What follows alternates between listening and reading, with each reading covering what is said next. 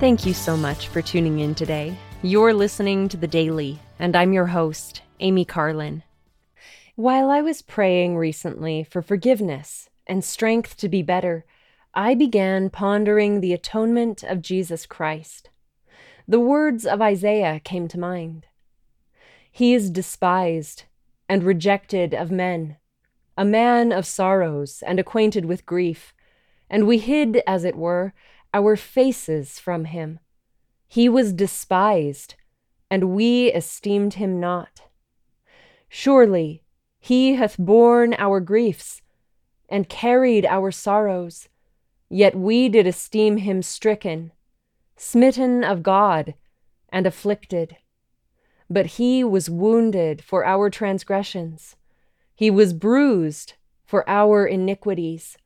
The chastisement of our peace was upon him, and with his stripes we are healed. As I considered how the Savior suffered for my sins so that justice could be fulfilled with mercy, I was filled with sorrow for his pains, especially as they relate to my life, my pains, and my mistakes. He bore my griefs. He carried my sorrows. He was wounded for my transgressions. He was bruised for my iniquities. And with his stripes, I am healed. I regret my mistakes, not only because transgression draws me away from my Savior and my Heavenly Father, but also because the Savior had to pay the price for those transgressions. However, he paid this price willingly because he loves us. Because of Jesus Christ, we will not only be raised from death, but have the chance, through repentance, to receive eternal life.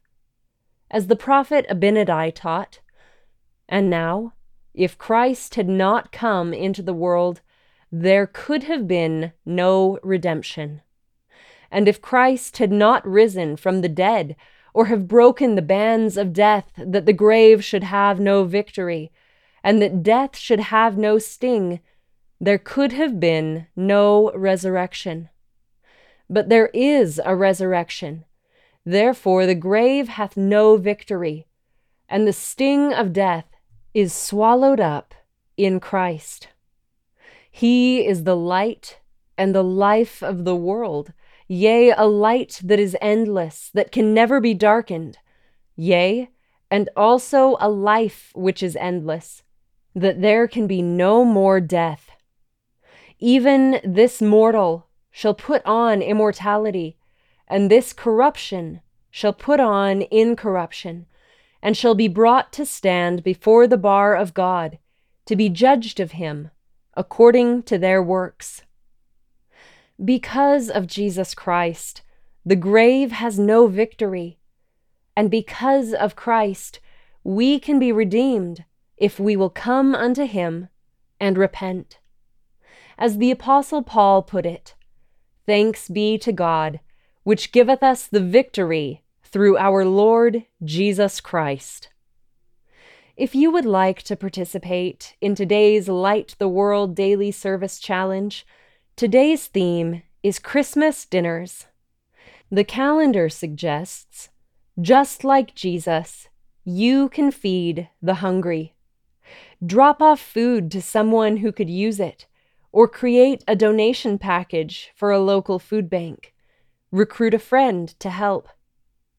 I hope that you'll participate and tag any related social media posts with the hashtag #LightTheWorld.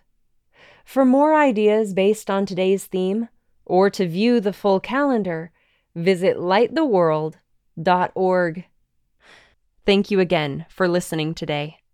The Daily is brought to you by The Church of Jesus Christ of Latter-day Saints.